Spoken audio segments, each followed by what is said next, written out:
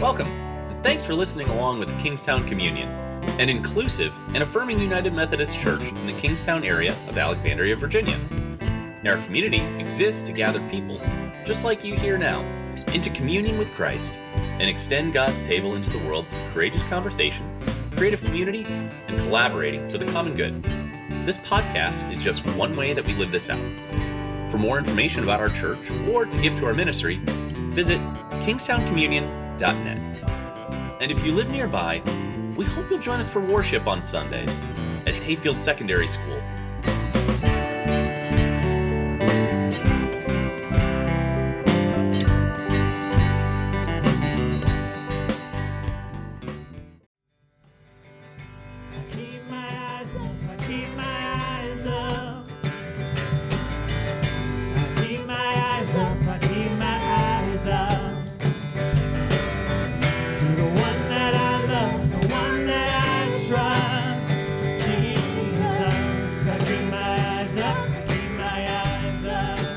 Today's reading is from James 3:13 through 18.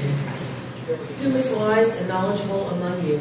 Show by your good life that your works are done with gentleness born of wisdom. But if you have bitter envy and selfish ambition in your hearts, do not be arrogant and lie about the truth. This is not wisdom that comes down from above, but is earthly, unspiritual, devilish. For where there is envy and selfish ambition, there will also be disorder and wickedness of every kind. But the wisdom from above is first pure, then peaceable, gentle, willing to yield, full of mercy and good fruits, without a trace of partiality or hypocrisy. And the fruit of righteousness is sown in peace by those who make peace. The word of God for the people of God. Thanks be to God.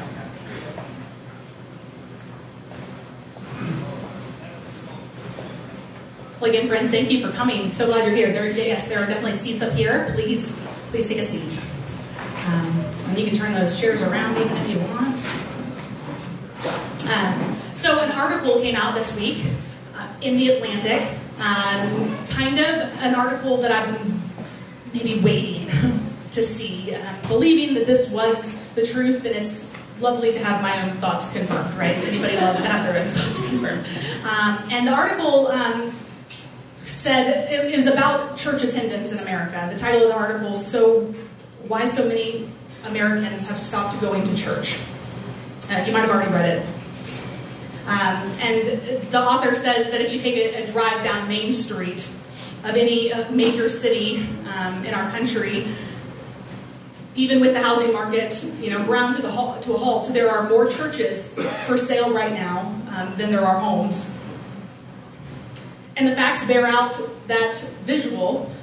There's an author, Jake Meador, who is the editor-in-chief of the quarterly magazine Mere Orthodoxy, and he notes in an essay, which is currently becoming a book, that about 40 million Americans have stopped going to church in the past 25 years. That's something like 12% of the population. And it represents the largest concentrated change in church attendance in American history. So this is actually having a name for itself now. It's called the Great De-Churching. You'll see it as a term. Let's see. Peter, once you're in high school, it'll be a term in your history book. The Great De-Churching. A forthcoming book analyzing surveys from more than 7,000 Americans conducted by two political scientists attempts to figure out why so many Americans have left churches in recent years. And the authors find that religious abuse and corruption, they do play roles in this, but it's not the main reason. The book suggests that the defining problem driving out most people who leave the church is how American life works in the 21st century. Contemporary America simply isn't set up. It's not set up to promote the kind of things that the church promotes, like mutuality and care and common life. Rather, it is designed to maximize individual accomplishment as defined by professional and financial success. And so such a system leaves precious little time or energy for forms of community. Forms of community that don't contribute to one's own professional life or at later ages, professional prospects for one's children. And so as Meter notes, part of the problem is the unusual role that religion has come to play in American lives. That is the key problem for why people aren't going to church. And there's a term that's coined, workism. It's the economists of the early 20th century did not foresee that work might evolve from a means of material production to a means of identity production. But it's become a means of identity production. Workism doesn't deliver on the promises that the church delivers on. Our jobs were never meant to shoulder the burdens of faith. They are buckling under the weight of it. And so this article comes out, and I think, I'm like, thank you for writing this article, and it comes out a week before we get to this word in our series on James. James prods us to wise up. To wise up. There's a simple formula we know in the church. You might know it. Pastors use it all the time. I'm not a big fan of it. You probably would guess that just because, the same quality that makes me want to have, like, really funky glasses is also the same quality that makes me not want to do this same formula. So it's like the 3-point sermon. The 3-point sermon, super basic, right? But unfortunately, all my attempts to get out of it, James doesn't allow us out of it today. James gives us today a 3-point sermon. And I think a 3-point sermon in the context of that August 3rd, 2023 article that says that it is American way of life that is actively working against us gathering in community and in commonality, but also actively working against our caring for the flourishing of others. The author James identifies himself as a servant of God and of the Lord Jesus Christ, and James is writing to those 12 tribes of Israel that are now scattered all abroad. And James traditionally is thought to be the brother of Jesus, and he writes this letter from his Jewish Christian perspective, dispersed outside of Palestine, encouraging them, prodding them to wise up and to humbly live by the kind of wisdom that God alone gives, and not the wisdom that all the other kinds of wisdom, all the other sources of wisdom, all the other lies that we are told that leads us to believe that the American way of life is what will give us our identity. And being the good Jew that he was, James does this not by basing his article on the mystery of his brother's death and resurrection, but on the elemental faith in God that allowed his brother to live and die the way that he did. That in Jesus, wisdom from above met wisdom from below, so that everyone could distinguish between the two and would know how to sniff out and point out what is not wisdom. And he launches into this 3-point sermon in the form of 3 questions today for us. I think these are the questions that we're left with also when we read that article. Number 1, who is wise and understanding among you? From where will you get your wisdom? Number 2, from what do conflicts and disputes arise? James asks. And number 3, what does God want?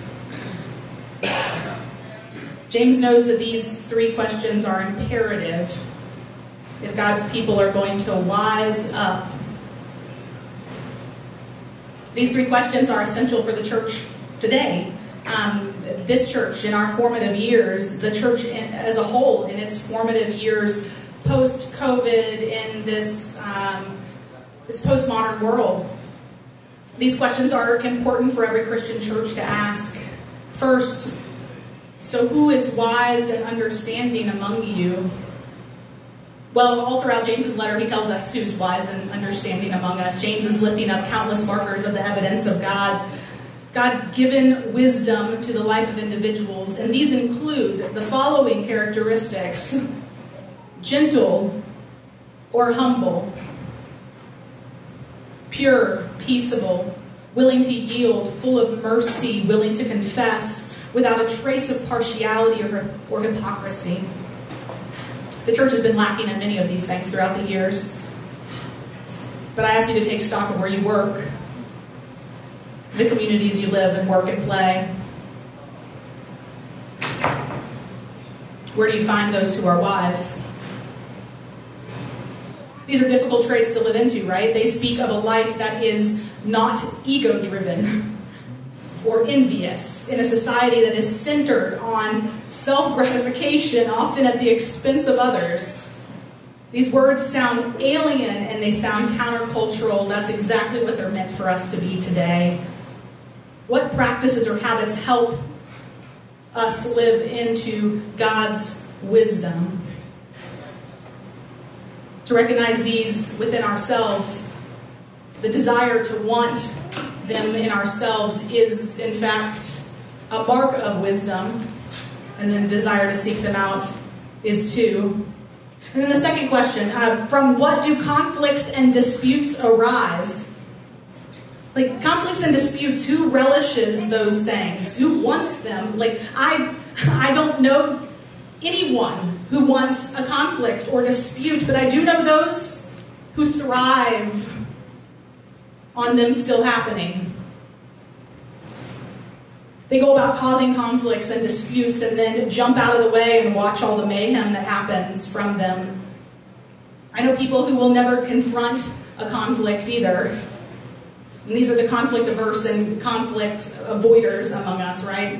And James today, though, looks at these conflicts and sees at their core the sin in them and the envy in them, and how they're rooted in so deeply in our putting our identity in all the wrong places.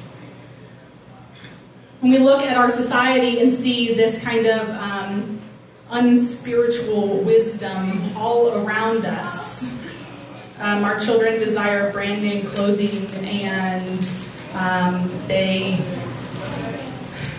because they see others wearing it, and youth crave the latest phone, and they do this because they're mimicking the exact postures we take on as we continue to find our identity in this professional and financial world instead of in this spiritual realm that God's calling us to.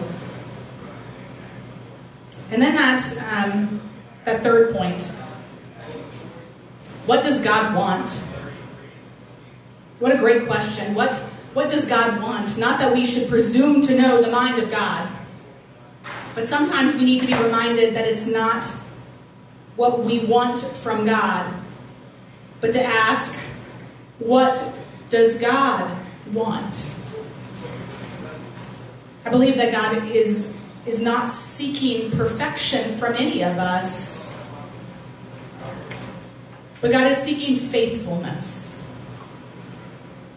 God is not seeking weekly church attendance. God is not seeking ordering everything in your life so that you, like I, went to church every Sunday and Wednesday and Friday night, right? Growing up. But God is seeking faithfulness. And it is ours uniquely to discern. What does faithfulness look like? Wise up. What then does life look like in church community that is lived by God's wisdom? Every good 3-point sermon often ends by repeating the major points, right? And so, who is wise and understanding among you? From what do conflicts and disputes arise? What does God want? And returning to that article that earlier, the problem in front of us is not that we have a healthy, sustainable society that doesn't have room for church. The author says the problem is that many Americans have adopted a way of life that left us lonely, anxious, and uncertain of how to ever live in community with other people. This point reminds me of this episode I heard on how to talk to people. It's a podcast, and in which the host discussed the role of public spaces in building community. Places such as coffee shops and barbecue joints and churches and libraries. They serve as truly shared spaces, right? Where people mingle and make new friends. But even these places in 2023, we've observed this hustle and bustle added to even these places. People are on this mission, this American efficiency mission. Within this American efficiency culture we find ourselves in. And so it makes it so hard to just slow down. There's no incentivizing to just slow down and sit down and meet someone new. Perhaps that's why the church is so hard for us. Many Americans seem to have forgotten how to create truly deliberate communities with one another. And so James says, rise up. Who is wise among you? Where does disputes arise, and what does God want? I would believe that God wants this, friends. Let us pray. God, we come to you as people that are, the people in this room, God, we're striving. We're striving to be about your wisdom. That's why we show up. We're the people showing up. We're not the people of this article. And yet we also nod our heads and say under our breath, because something sits right or wrong or real with us in this notion of American efficiency mission. What if we were about a different mission, God? A mission of forming community, common life, putting our phones aside long enough to have a conversation with our neighbor, extending the time at the table today to talk with someone we have not met before in a church that averages 40 people in worship. God, we're guilty of running from place to place, of not paying attention to who's here, what they need, what they want, what they care about. Slow us down, God. Why do we run so fast? Slow us down. Make us intentional. Help us wise up, God. And for anyone who has ever been hurt by that, by the efficiency of American culture, passing them by, neglecting what they need, God, Lord, have mercy.